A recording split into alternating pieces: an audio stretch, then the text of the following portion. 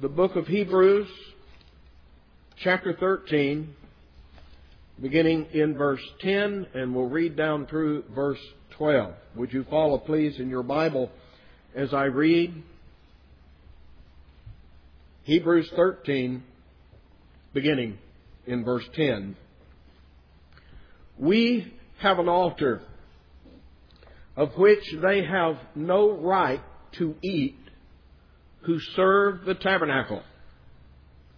For the bodies, the carcasses of those beasts whose blood is brought into the sanctuary by the high priest for sin are burned without, and without is an old King James word that means outside. They are burned outside the camp. Wherefore Jesus also, that He might sanctify the people with His own blood, suffered without the gate. We have been looking since the end of chapter 12 at what it means to be in the kingdom of Christ, because right at the end of chapter 12, being a Christian, believing in Jesus, is described as receiving a kingdom, and we have seen that involves a number of things. Number one, job one, is loving the brethren. That's the standing order in this kingdom. Number two, it is the idea of purity, and that means pure from sexual immorality, pure from worldly defilement with the things, with greed, the stuff of this world.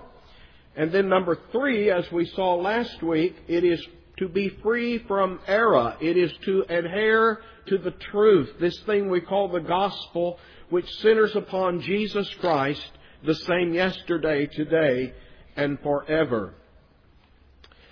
In that discussion, remember that we had that expressed both positively and negatively. Positively, we're to adhere to the gospel. Negatively, we're not to be seduced or drawn away by false doctrine, false teaching, what he calls here strange doctrines, foreign to the gospel. And among those, you say, well, what exactly are some of these strange doctrines you're talking about? Laws that have to do with food, with what you eat and what you drink. And he said it's a good thing that your heart be established with grace and not established with food and drink which hadn't profited those who have been concerned with it.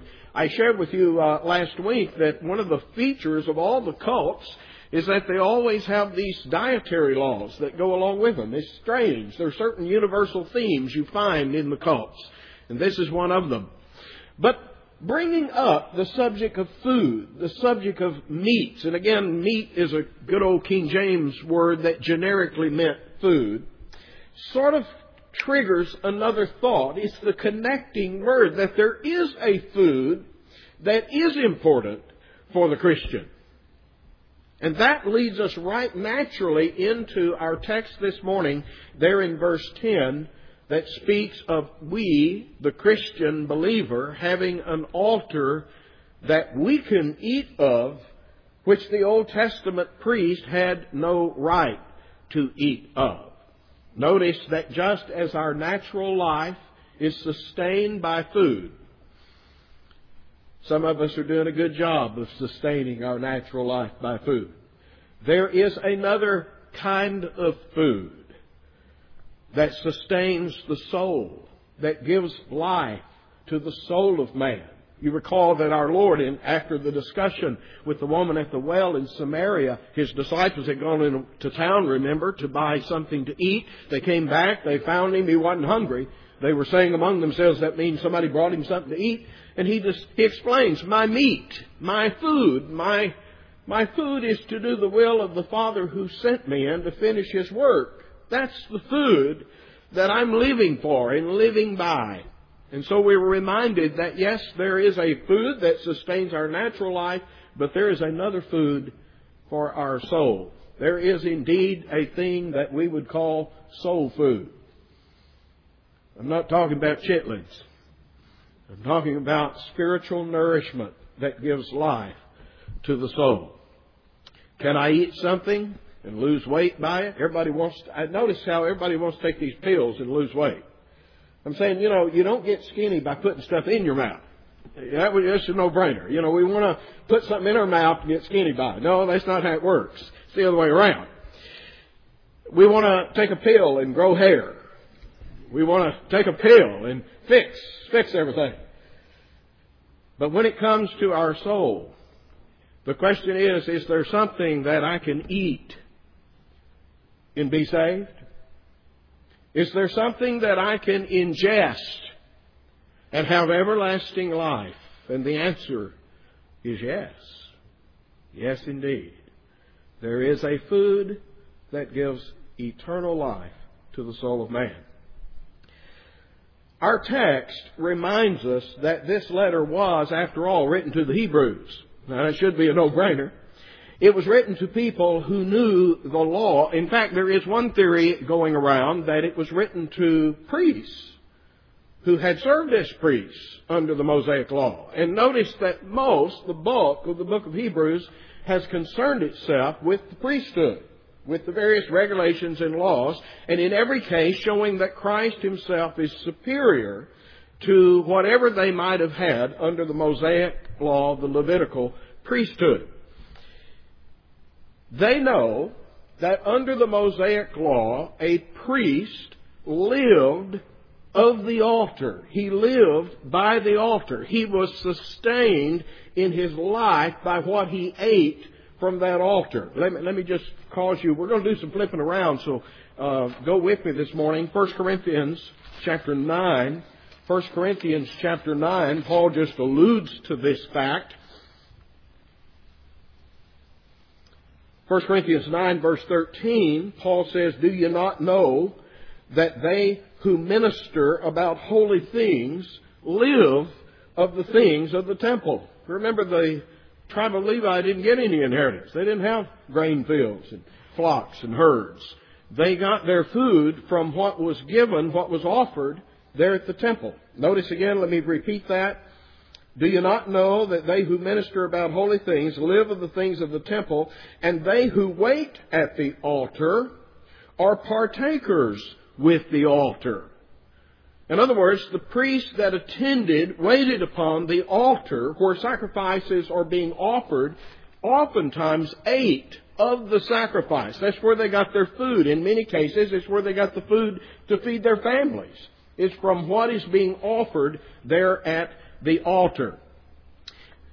They would have been far more familiar with how sacrifice worked under the law of Moses than you and I are. I find that most places I go, it's not just you that I'm picking on this morning, but almost everywhere you go and discuss these things, I find that most people are not all that acquainted with the fact that there were more than one kind of sacrifice to be offered under Mosaic law. In fact, that there were 5 different classes, roughly speaking. You could probably find exceptions here and there, but roughly speaking, there were 5 different kinds of classes of sacrifices that were offered under the law of Moses, and you'll find those in the first 5 chapters of the book of Leviticus. Leviticus being written to the tribe of Levi, especially to the priests, to inform them of how things were supposed to operate under their priesthood. I've asked the guys if they'll put a graphic up here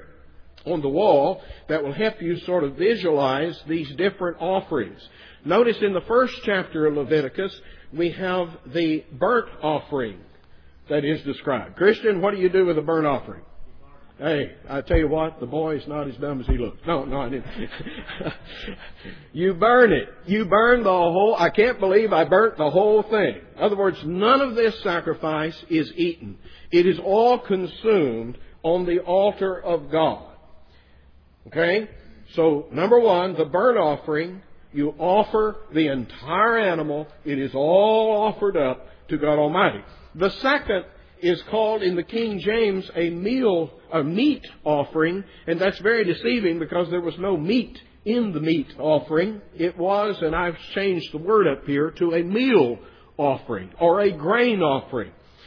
It might be just the loose grain itself. In some cases it was little cakes, like we would say pancakes, that were laid out, the unleavened bread in certain cases, but in this case it is grain offerings that are being offered. That's the second class, and usually, I don't know of a single exception, usually the grain offering was offered along with the burnt offering. Okay? The third class is what is called the peace offering. It's described in Leviticus 3. And the peace offering was very interesting in that it was sort of a ceremonial meal in which God got a portion of the sacrifice, namely the fat that was around the inner organs. Now keep in mind, in their day, they didn't grain feed their cattle. They didn't have a lot of fat. It wasn't marbled meat. Most of the fat is going to be inside, and that's the part that you offer to God. Now what happens when the fat hits the fire? You know, it's just burned up very, very quickly. That was the portion they would give to God. Usually the front shoulder they would give to the priest who offers the sacrifice, and he could eat it with his family. And then the rest of the animal was given to you and yours to consume there inside the tabernacle itself. It was like a big ceremonial dinner where God's getting a part of the sacrifice, the priest's getting a part of the sacrifice, and you and yours get to eat the rest of it. In fact, you had to eat the whole thing. You know, I can't believe I ate the whole thing. We had to eat the whole thing. If you left it overnight or over 2 nights, in some cases, you had to destroy it. So you and yours get to eat the rest of the animal. It is a ceremonial meal, you see, in which you're sort of sitting down at the table. God gets a part, the priest gets a part, you and yours get a part. It is not so much a sacrifice to make peace between you and God. It's a sacrifice to celebrate the peace that you have between you and God. And may I point out that this wasn't just something peculiar to Israel. You find pagan religions doing exactly the same thing. That's why Paul deals with this matter of meat being sacrificed to idols. They would have their ceremonial meals in which a sacrificial victim is offered to their pagan god, and then the inherits to that, the worship of that god, would consume the meat that was offered to the idol. And Paul is pointing out that while on the one hand, if you find a piece of meat down in the meat market that's been offered to an idol, it's okay to eat it if you don't have a conscience about the idol. On the other hand, you're not to be found inside one of these pagan temples. It'd be like going down to the Roman Catholic Church and going down front and having the priest put a wafer on my tongue.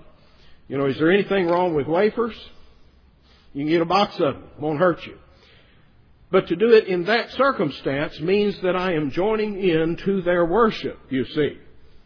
And so it was with the meat offered in sacrifice to idols. But Israel had their sacrifice. This is the common communal meal by which you enjoy with one another your peace and your communion with God. But you'll notice then in Leviticus 4, and I put a little dashed line across there to indicate that now we've had a different kind of class. Within these 5 classes, you can sort of divide them into 2 halves or 2 parts. The first part of these sacrifices that we just discussed tend to indicate the positive things that we offer to God, the things that God commands us to do. But I would have you remember that what God demands of us is really 2 things. Not only are we to do what He commands us, there's a righteousness demanded of us. There is also the necessity of something being offered for our sin. Now, do you understand both those things? It's not enough just to not do what God has commanded us not to do. In other words, when we sin, we need something to cover our demerit. But that's not enough. God just doesn't say, don't do bad. He says, thou shalt love the Lord thy God with all thy heart, soul, mind, and strength. Thou shalt love thy neighbor as thyself. There is a positive righteousness that is demanded of you and me under the law. And I need 2 things as a sinner. I need something to cover my sin, which is what this second category is dealing with. I need something to pay for the transgression, the time I didn't do what God commanded me to do. And I need that which is perfect to supply what I should have done, the righteousness that I owed God. Do you understand? We're dealing with 2 things going on here. And so notice that once you get to the bottom 2 of this list, we're dealing now with a sin offering and a trespass offering. Now, the division between those 2, a lot of different controversy. It's not all that clear what qualified as one as opposed to the other. Some say, the Jews would say, that the sin offering was dealing with unintentional sin, while the guilt offering or the trespass offering was more of you knew you were sinning. In certain cases, it appears that the sin offering deals with sort of just your general sinfulness, whereas the trespass offering was more for a specific act of your sin that has caused loss to a neighbor, and you have to pay restitution. There's all sorts of ideas concerning what the actual difference is between a sin offering and a trespass or guilt offering. But let's deal especially with the sin offering, because that's the one that's going to be important to us this morning. In the case of a sin offering, you're offering a sacrifice to pay, to atone, to reconcile you to God because of sin. Now, let us sort of focus ourselves on the fact that the sin offering itself had some strange things going on. Let me have you guys go to the second graphic here. Now, everybody with me so far? And may I remind you that the altar was the place that you are reconciled to God. It's the place the sacrifice is being offered, but it's also considered, I'm quoting here out of Malachi chapter 1, as God's table. This is God's table, and He's getting His part, and you're getting your part, and so forth. But in the case of the sin offering, you have 4 different situations. You have a situation where it is the priest. He's called the anointed priest there in Leviticus 4, and some take that to be the high priest. But essentially, it's when the priest has sinned, he offers a calf, and he takes part of the blood inside the tabernacle and sprinkles it against the veil that hangs there between the holy place and the Holy of Holies. In other words, remember, you only go into the Holy of Holies one time a year, and only the high priest can go in that one day. Till then, however, when there is a sin offering to be offered for a priest, you would take the blood inside in the holy place, sprinkle it against the bottom of the veil 7 times. You would go back and apply part of the blood to the horns of the altar, and then pour the rest of the blood out at the base of the altar. Then the carcass, notice, part of the fat around the interior organs is again burned on the altar. That's God's part. And then the rest of the animal is taken outside the camp and burned. That's going to be significant. Now notice in the case of the congregation sinning, and a sin offering being offered for the congregation, again you offer a calf. Notice the priest, as the representative of the people, when he sins, it's the equivalent of the whole people sinning. And when the whole people sin, it's equivalent to the priest sinning. In other words, the whole lump of them are sinning. So when the congregation sins, again you offer a calf. Again, you do exactly the same thing with the blood. You take it inside the tabernacle, sprinkle it 7 times against the veil, apply part of it to the horns of the altar, pour the rest of it out at the base, and again you take the calf outside the camp and burn it with fire. But then notice, in the case of a ruler, we have not a calf, but a male goat. And this time the blood is applied to the horns of the altar, the remainder of the blood poured out. But notice, no blood is taken inside the holy place this time. No blood is sprinkled against the veil. And this time, the fat is burned on the altar, but the animal is to be eaten by the priest that offers it. Now notice the difference. In the other 2 cases, you didn't have any meat left. The carcass is taken outside the camp and burned completely. In this case, in the case of the ruler offering the male goat, the priest offers it, he gets to eat it. And the blood is not taken inside. It's simply applied to the altar and poured out. Notice exactly the same things going on if it is simply the common man of Israel who sins. In this case, a female goat is offered as the sin offering. Same thing as above. The blood is applied to the horns of the altar. The remainder of it poured out. The fat is burned on the altar. And again, the carcass of the animal is eaten by the priest. Now, I want you to specifically note the instruction that is given to the priest. Would you go to Leviticus chapter 6 just a minute? Leviticus chapter 6. Once you go through these 5 classes of sacrifices in Leviticus 1, 2, 3, 4, and 5, and in fact into chapter 6 a little bit, Then in the middle of chapter 6, you go through them again. You go through the same 5 classes, but this time the instructions are more pointed to the priest himself. In other words, there's sort of a general description of the sacrifice in the first 5 chapters, and then there's these specific directions that are going to pertain to the priest alone here starting in the middle of chapter 6. Look at Leviticus 6, verse 24. The Lord spoke unto Moses, saying, Speak unto Aaron and his sons, saying, This is the law of the sin offering. In the place where the burnt offering is killed shall the sin offering be killed before the Lord. It is most holy. It's not just holy, it's most holy. It's particularly, especially holy. The priest that offers it for sin shall eat it.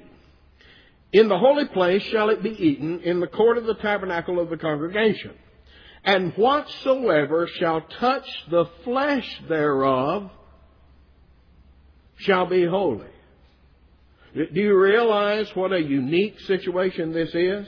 That we have numbers of cases where that which is holy touches that which is defiled, and that which is holy becomes defiled because of the contamination.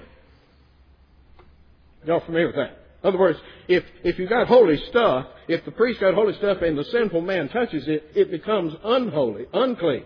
If you've got holy meat and you put it in a pan that's unclean, the meat becomes most of the time, the sinfulness, the contamination of uncleanness attaches itself to the clean. Here's a unique situation in where this is so holy, this meat, that whoever touches it shall be holy. And who gets to touch it? The priest. He alone gets to eat this particular sacrifice. Let's read on here. Verse 27 again. Whatsoever shall touch the flesh thereof shall be holy. And when there is sprinkled of the blood thereof upon any garment, thou shalt wash that whereon it was sprinkled in the holy place. You're not to be defiled by the blood at all. But the earthen vessel wherein it was sieved or cooked shall be broken. If it's sieved in a brass pot, it shall be scoured and rinsed in water. In other words, you can't reuse the implement unless it's made out of metal. All the males among the priests shall eat thereof. It is most holy. Notice that this is something that only the priest gets to partake of. Nobody else. Just the males who alone were priests. And this is the critical verse for our study this morning. Verse 30. And no sin offering, whereof any of the blood is brought into the tabernacle of the congregation to reconcile in the holy place, shall be eaten. It shall be burned in the fire. Okay, think with me on verse 30. If you take the blood inside the holy place and sprinkle it on the veil, you've got to take the animal, the carcass, outside the camp and burn it. Note the specification here. You never eat that one. The priest only gets to eat the one where the blood is not taken inside the tabernacle. So you get the rule, if the blood goes in, the carcass goes out. Okay? The only time the priest gets to eat this sacrifice is when the blood is not sprinkled against the veil inside the tabernacle. Okay, everybody got that? Now this is part of the minutia of the law of Moses, okay? I don't want you to get bored, I want you to get excited when you catch on to what is going on and why our writer refers to this whole process. Notice, he is assuming that his hearers know this. He may be assuming a little much in our case, but he's familiar with the fact that they should be familiar with this, being Jews, being Hebrews, and perhaps, in fact, some of them serving as priests, they would know all about this. In fact, we learn a little later here in Leviticus, the first day that the priesthood fires up, Aaron makes a mistake, and Moses gets on his case, because he should have eaten this thing, and instead he took it outside and burned it. But a little later in Leviticus, we learn yet about another sin offering. Go to Leviticus 16. Leviticus 16.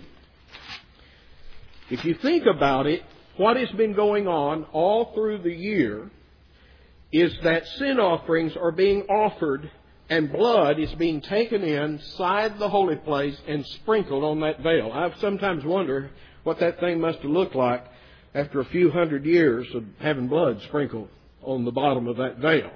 But over and over and over, the priest would go in through the year, and it's sort of like blood is building up on that veil. And then one time a year, on the 10th day of the 7th month, you have a special sin offering. It's the Day of Atonement, Yom Kippur. It's that one day that the one man can actually go inside the Holy of Holies. So keep in mind, it's almost as if all that blood has been building up on the outside of the veil through the year, and now the special day has arrived when the high priest, and the high priest alone, everybody else has to be out of the tabernacle, only the high priest can go inside, and he offers again 2 sin offerings. He offers one for himself. Since he's the high priest, what did we say he has to offer? The calf. He offers a calf for his sin. But then he offers a sin offering for the congregation, and it's a strange one, it's a special one. It's 2 goats. One of the goats, you know, is the scapegoat. He's going to confess the sin of Israel over it and send it out in the wilderness to die. The other goat, however, the sin offering for the congregation, is slain. The blood is taken this time inside the Holy of Holies. Again, it's sprinkled 7 times, but not on the veil outside. It's sprinkled 7 times on the mercy seat that is over the Ark of the Covenant. So notice that Leviticus 16 is an entire chapter dedicated to what happens on this very special day, on Yom Kippur, when the one day of the year that the high priest is able to go inside, sprinkle that blood on the mercy seat. But the question is, what happens to the carcass of the animal that he takes inside? Well, true to everything we might expect from what we have learned so far here, is that indeed in chapter 16, notice in verse 3, he brings the ram and the bullock for the sin offering. In verse 5, he takes of the congregation the 2 goats for a sin offering. But notice now in chapter 16, verse 14, he takes of the blood of the bullock, sprinkles it with his finger upon the mercy seat eastward, and before the mercy seat shall he sprinkle of the blood with his finger 7 times. Then he shall kill the goat of the sin offering that is for the people, bring its blood within the veil, do with that blood as he did with the blood of the bullock, and sprinkle it upon the mercy seat, and upon before the mercy seat he shall make an atonement for the holy place. Notice verse 27.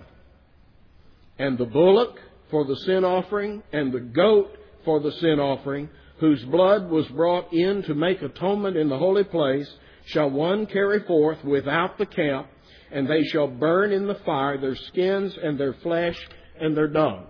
Notice again, you've taken the blood inside the tabernacle. In fact, this time, inside the Holy of Holies, you've sprinkled that blood on the mercy seat. Again, when you go inside with the blood, what happens to the body, the carcass of the animal? It goes outside and it is completely burned. Now, undoubtedly, you all see the significance of that, right? Of course not. I wouldn't have thought anything about it either. But it is this fact, if we go back now to the book of Hebrews, back to our text, that we will see that the writer is drawing our attention to this very thing that we've just read about in the Law of Moses. Notice in Hebrews 13, verse 11. The writer says, for the bodies or the carcasses of those beasts whose blood is brought into the sanctuary by the high priest for sin. Notice he's talking about the one day of the year, Yom Kippur, the big sin offering. Okay? But you brought the body inside the sanctuary. He says they are burned without the camp. So notice he is drawing our attention to the fact of what we've just read in the Law of Moses. The blood on that day, the most holy day, the special day, the big sin offering for the entire year, the one that all the others have sort of been leading up to and building up to, the blood of that offering is taken inside the Holy of Holies, sprinkled on the mercy seat, but again, the carcass of the animal is taken outside the camp and burned. Now, what is the significance of all of this? I want to have you notice that the law of Moses does a lot of stuff. It's a very multifaceted system. On the one hand, the law of Moses tended to objectify sin. Gave us a boundary line. It drew a line in the sand, said anything over there is sin, everything over here is okay. We see that going on in the law of Moses. If you want to see an objectification, well, you know what I'm saying. You want to see sin brought out in the open. You want to see what constitutes sin, what's not sin, what is sin. The law of Moses will do that for you. Won't keep you from sinning, you understand, but it'll tell you, it's like an MRI. It won't give you cancer, but it'll show you if you got it. In the same sense, the law of Moses is not that which will either make you sinful or make you righteous. It will, however, bring out whether you are. It will show to everybody's eyes which side of that line you're on.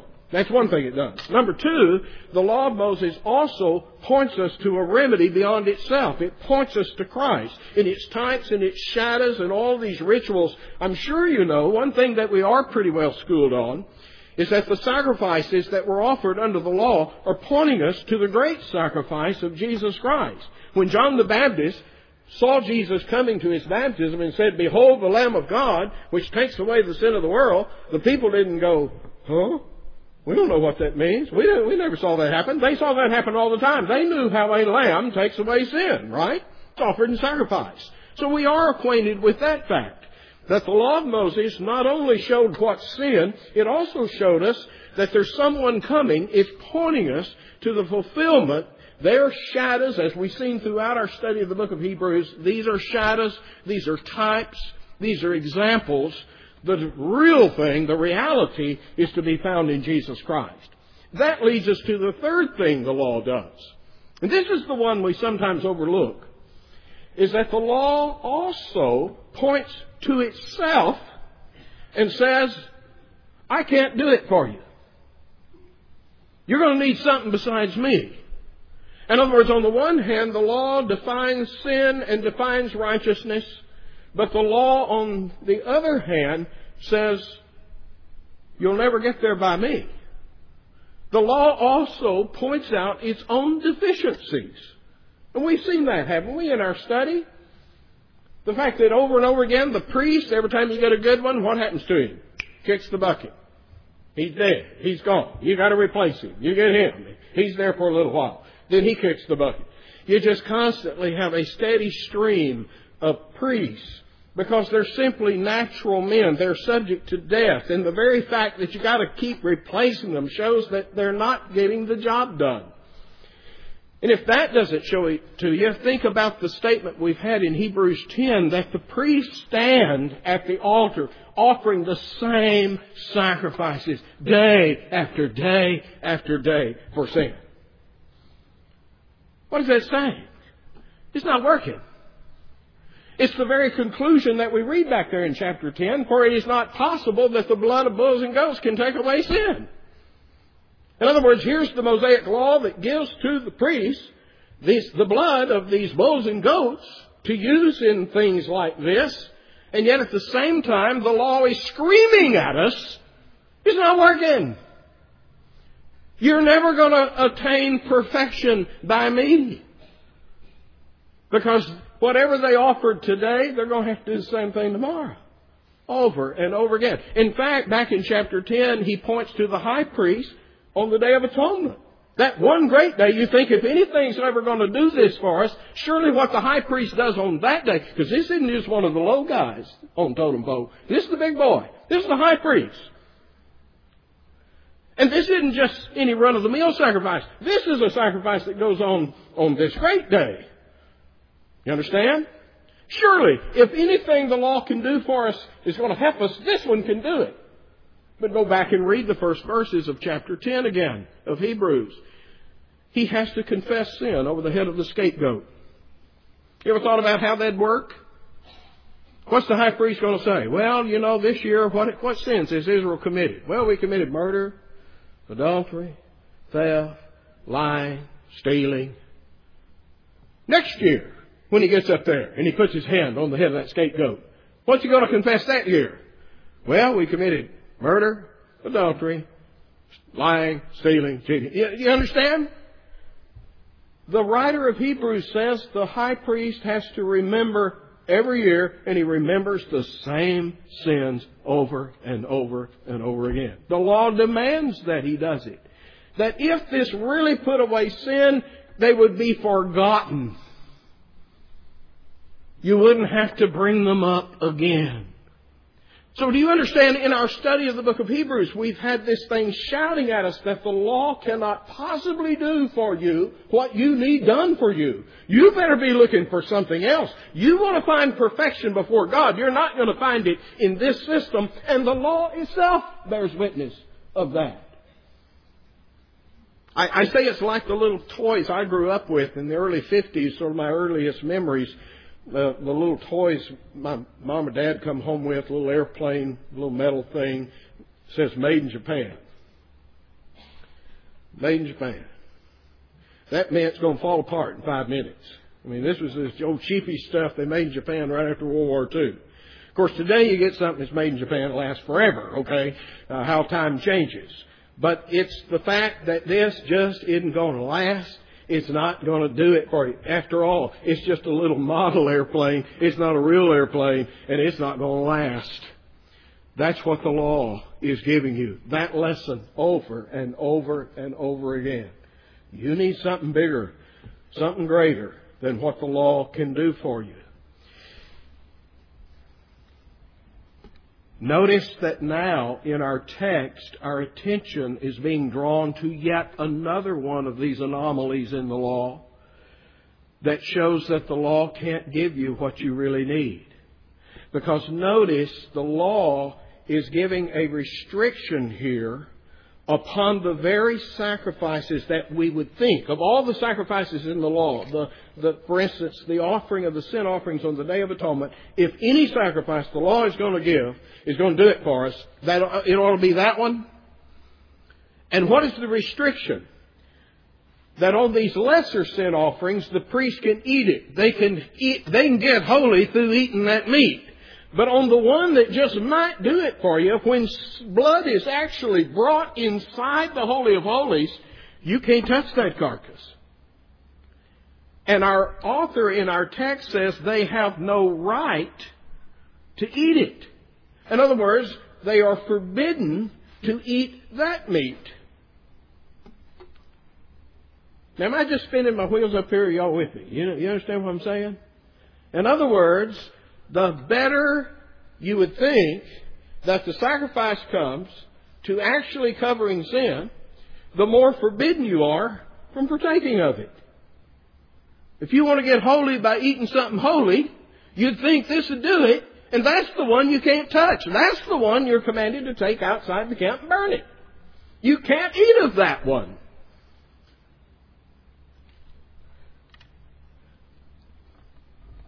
The food that makes men holy. The sacrifice that will actually atone for your sin is forbidden. It is restricted to those who serve that altar. They can't eat it. But notice there's another group of priests. We call ourselves New Testament priests. Are you familiar with the doctrine of the priesthood of the believer? What do we mean by that? We mean that every Christian is in the truest sense a priest of God. Now we have a great high priest. That's been the subject of the book of Hebrews. Our great high priest after the order of Melchizedek. But the rest of us are to be understood as priests. Now, why would you call a Christian a priest? Well, what does a priest do? Number one, the priest had an access into the tabernacle that the common man of Israel did not have. He had access to the presence of God that was forbidden to the common man in Israel. Everybody else had to stay back. Just the priest could go into the tabernacle. Notice that the very thing that we're told we've got in the New Testament under the system of Jesus is that we have access. We're told in Hebrews 4:16, let us come boldly to the throne of grace.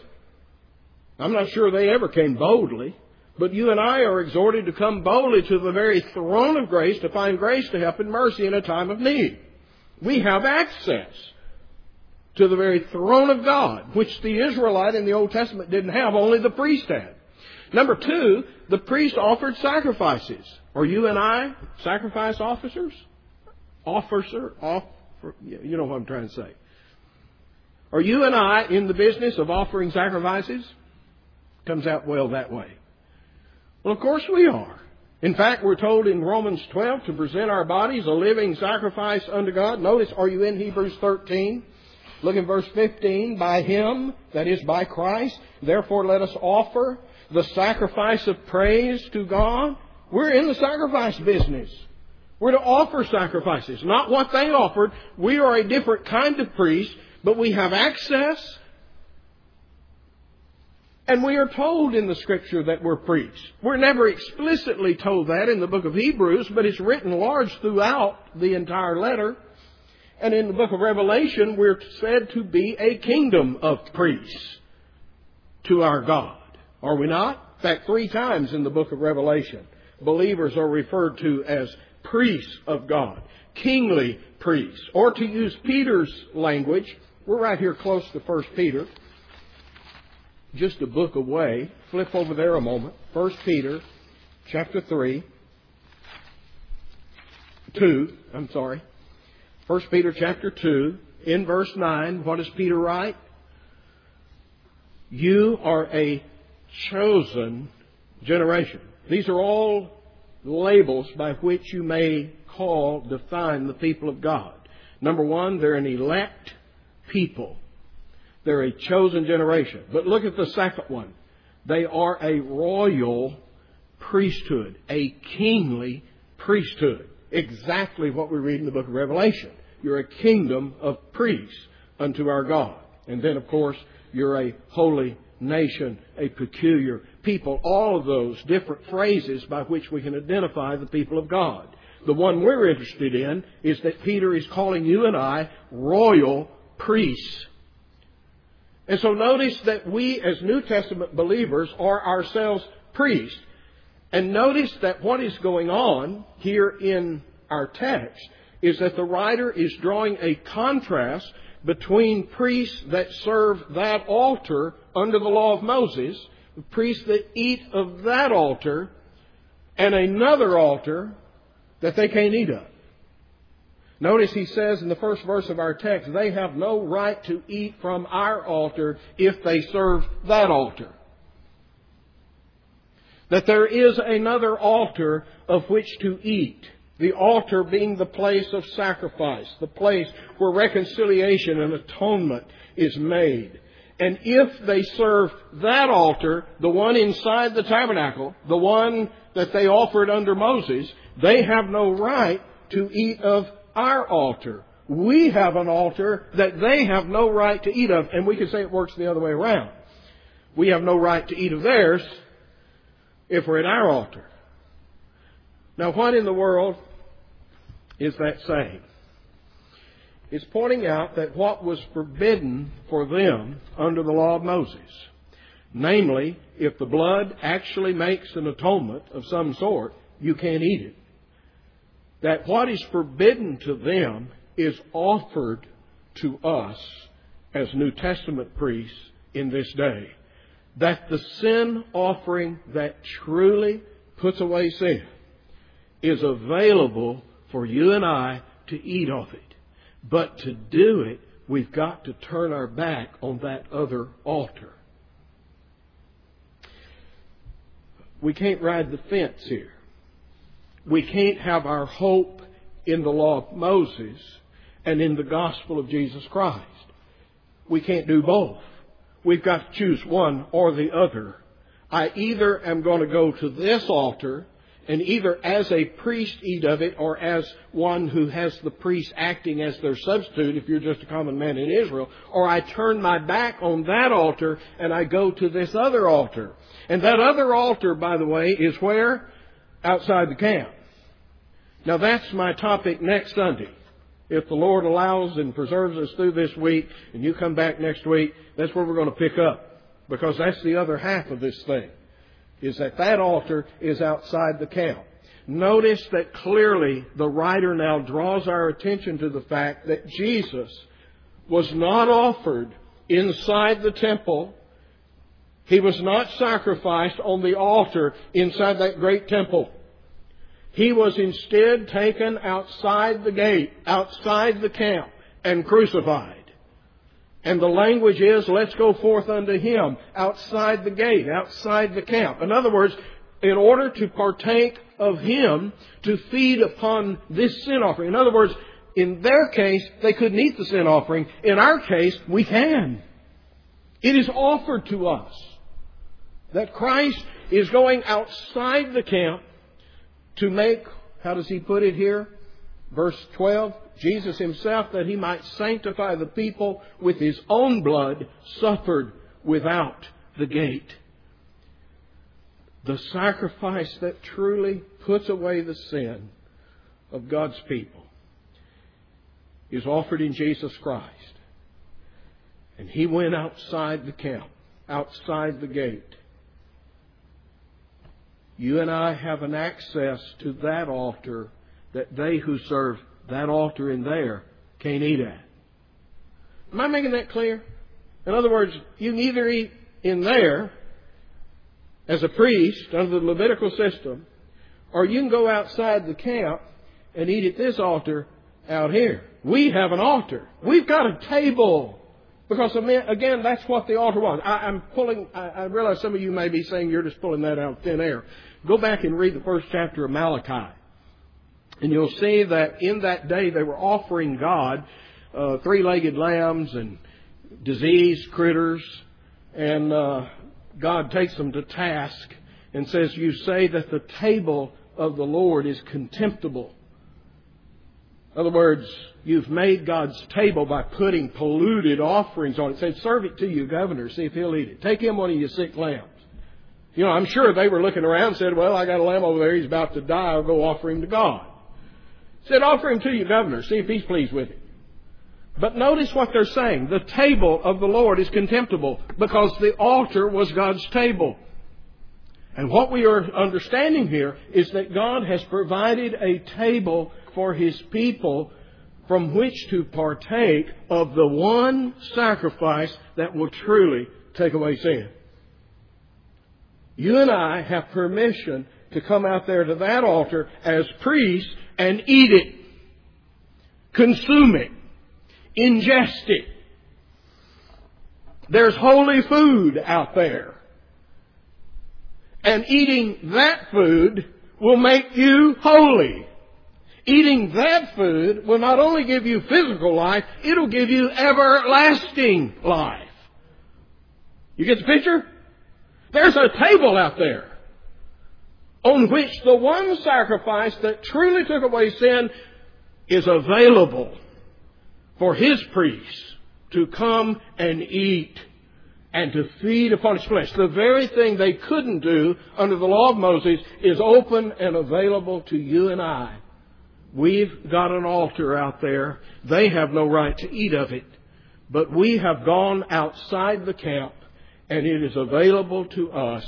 We can partake of this food, this offering. And in doing so, we can ingest this holy meal and be made holy, be made sinless, be given life everlasting. You say, where in the world are you getting that? Was anybody awake a while ago when we read John chapter 6? Go back there with me. John chapter 6. You want a little commentary on this? Consider what is being said.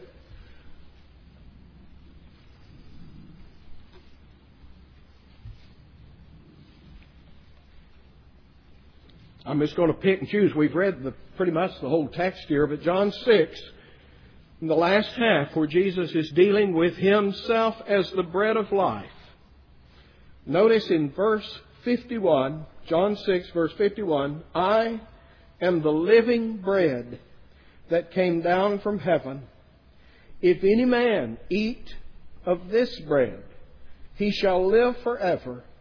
And the bread that I will give is my flesh, which I will give for the life of the world.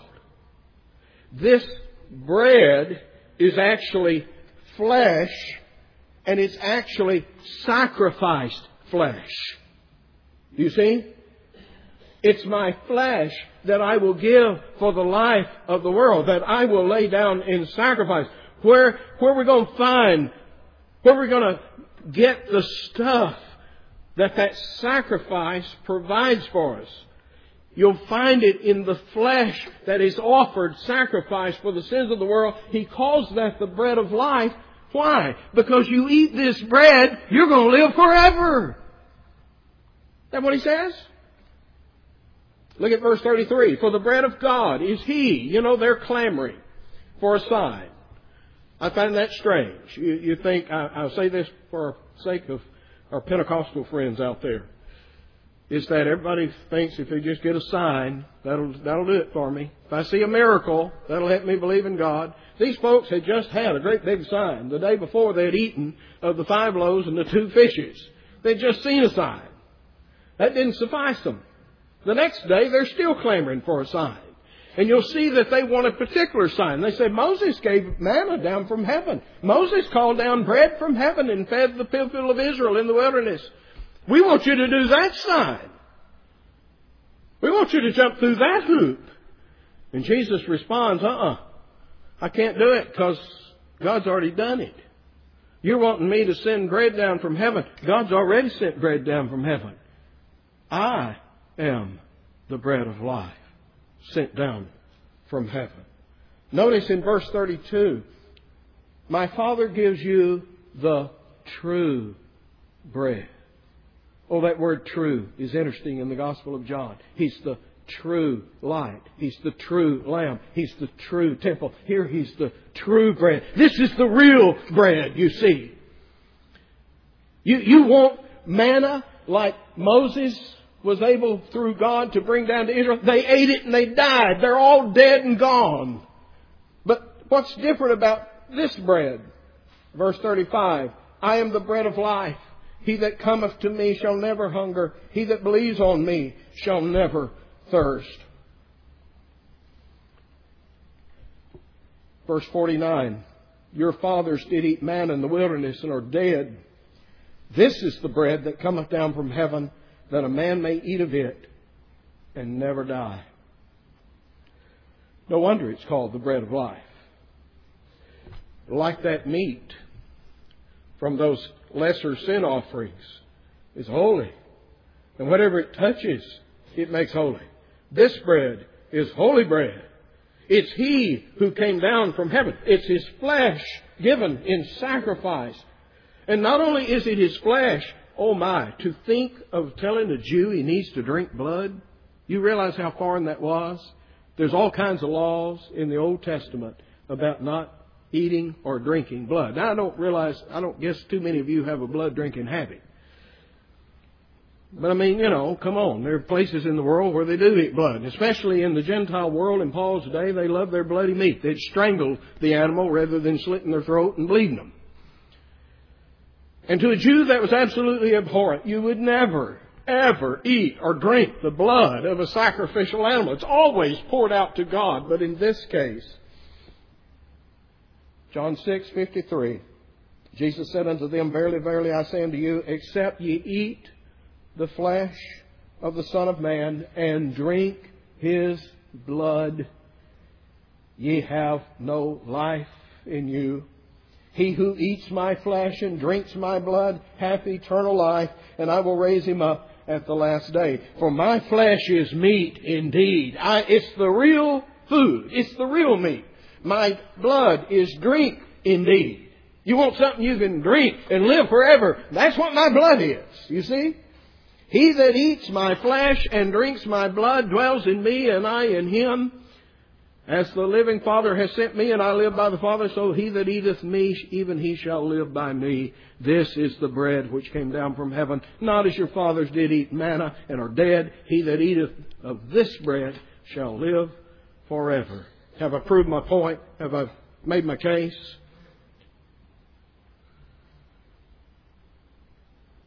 Well, what is this talking about then? There are those who say, well, this is talking about what we call the Lord's table, communion. I would certainly agree that the Lord's table illustrates this, speaks of this, but to say that by eating that cracker and juice fulfills this is to make the same mistake Israel was making. Thinking of it as physical bread, wanting physical manna, something I'm put in my mouth and actually chew on and taste. Or, as the Roman Catholics have perverted the whole thing with their hocus pocus, supposedly turning the wafer and the wine into the actual flesh and blood of Jesus Christ. The Roman Catholics sort of do in reverse what the Jews did. The Jews held on to the carnal instead of grasping the physical, the spiritual, I should say. The Catholics took the spiritual, turned it into something carnal. Went exactly back to where you started from. This has nothing to do with what you put in your mouth and chew. That's not how you eat this bread. Anybody interested in knowing how you eat this bread? How you drink this blood? You still here in John 6? Verse 35, I'm the bread of life. He that comes to me shall never hunger. That's how you eat. He that believes on me shall never thirst. That's how you drink. By coming, receiving, believing in faith what Christ, our great sin offering, has done for us, we then are able to eat and drink of His sacrifice. We are made partakers of Christ. We are ingesters of Christ. Can I shock you again by saying faith sucks? It is the organ of reception. It's like a tick on the back of a dog sucking the life out of the dog. Faith saves your soul because it sucks at the breast of divine promise, and it sucks out the grace that is offered to us in those promises. It's how I eat this stuff, that you eat it, you'll never die. You will live forever. And you do it by faith, by trusting, by devouring, by ingesting who Jesus is and what He came to do. And there is, in the midst of John 6, that great verse that we Calvinists just love. I'm talking about verse 44. No man can come to me except the Father who sent me drawing. But notice how we ignore the context. We forget that this whole discussion is about eating and drinking. And when Jesus says, no man can come to me except the Father who sent me drawing, come to Him and what? Eat, drink. Nobody can come except the Father drawing. We have an old statement. You can lead the horse to water, but you can't make him drink. We could say another way, you can take the man to the table, but you can't make him eat. God can. That's what that verse is saying. God can. We learn of a parable where a king gives a wedding feast for his son, sends out the invitation, soup's on, he's sitting there on the table waiting on you. They had other things to do, better things to do. We're not coming. They all, with one consent, made excuse. There's the heart of the natural man. Bread, the bread of life, is offered to him. As many as will, if any man will come, he can partake of Christ as his Savior. He can ingest this meat, this blood, and live forever. It's offered to him. It's spread out on the table for him. The gospel feast is before him.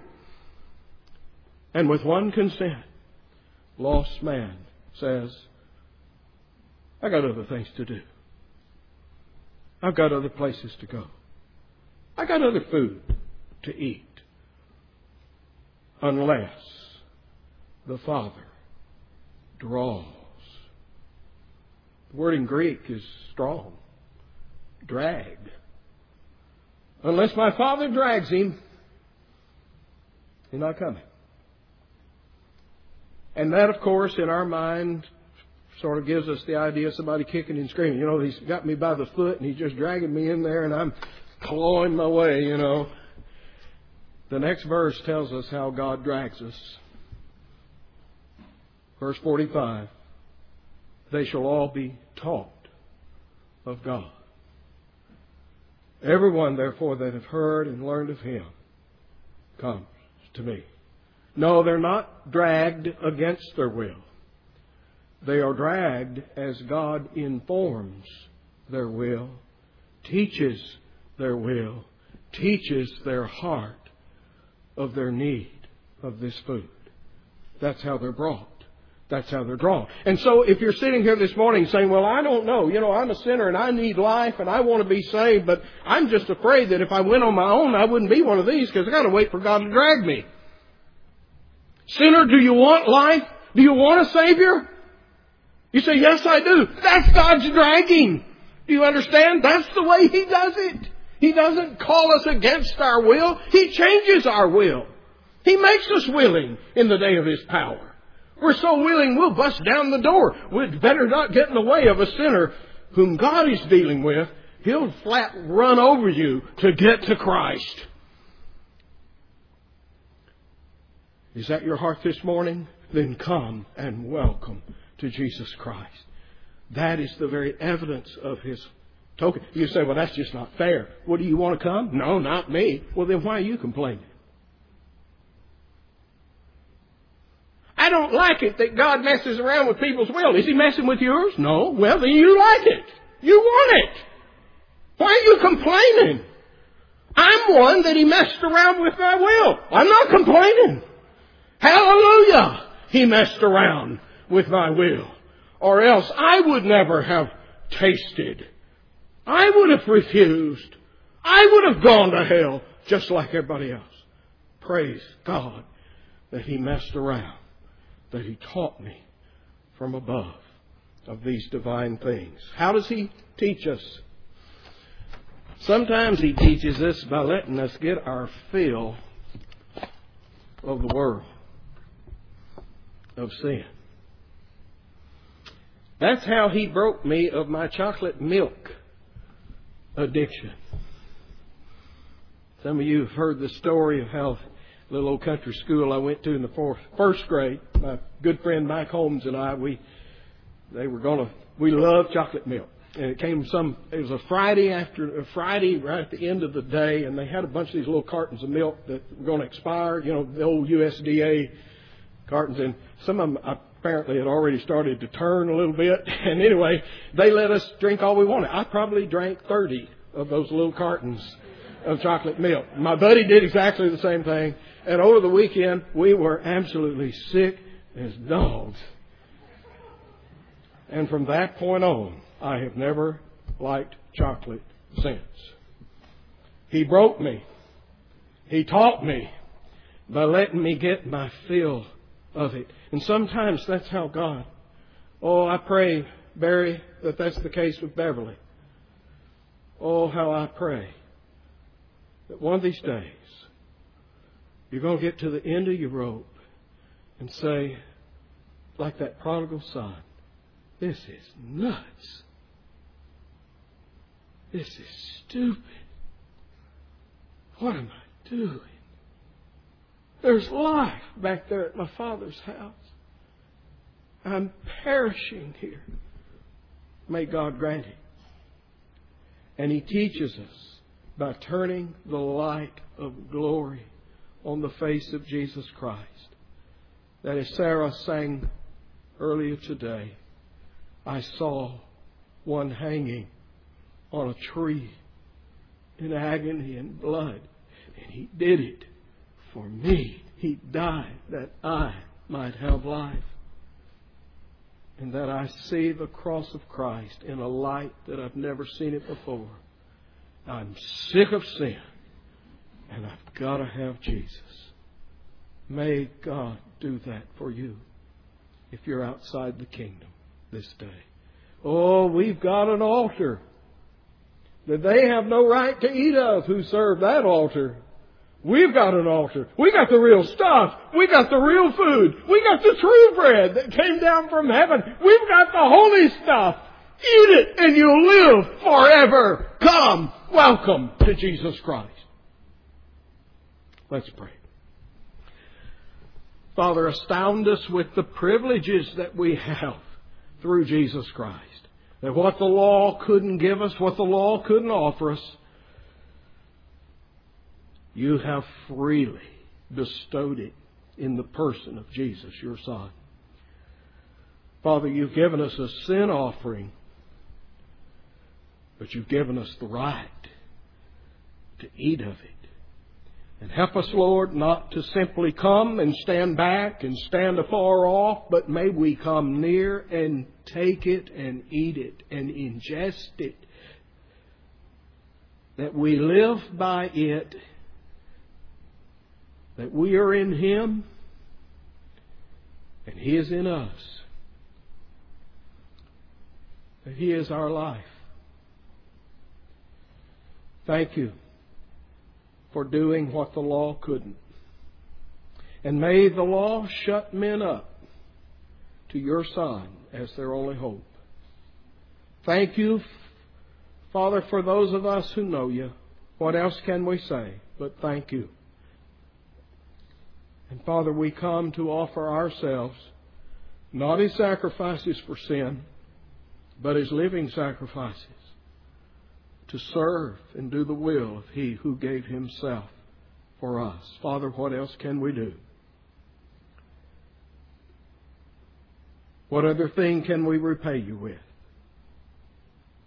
Except now to lay down our life, because not of this debt of law, but this debt of love that we owe Your Son. What sweet duty to serve, to sacrifice for He who gave Himself for us, who loved us and washed us in His own blood, who gave Himself for us to ingest and have life. May it be the theme of our song. May we never get over it or beyond it. Thank You. In Jesus' name, amen.